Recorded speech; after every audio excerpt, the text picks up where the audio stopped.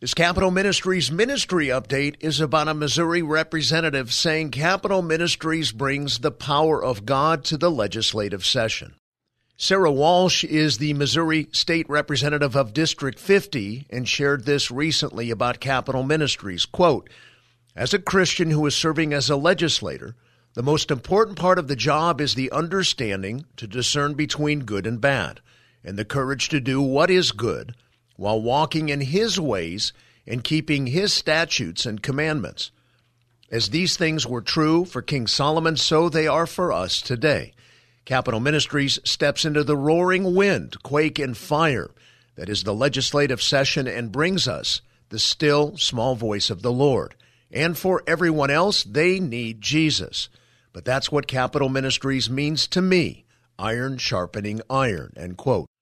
Representative Sarah Walsh is a sponsor of the Capital Ministries Bible study led by Matt Goodsell.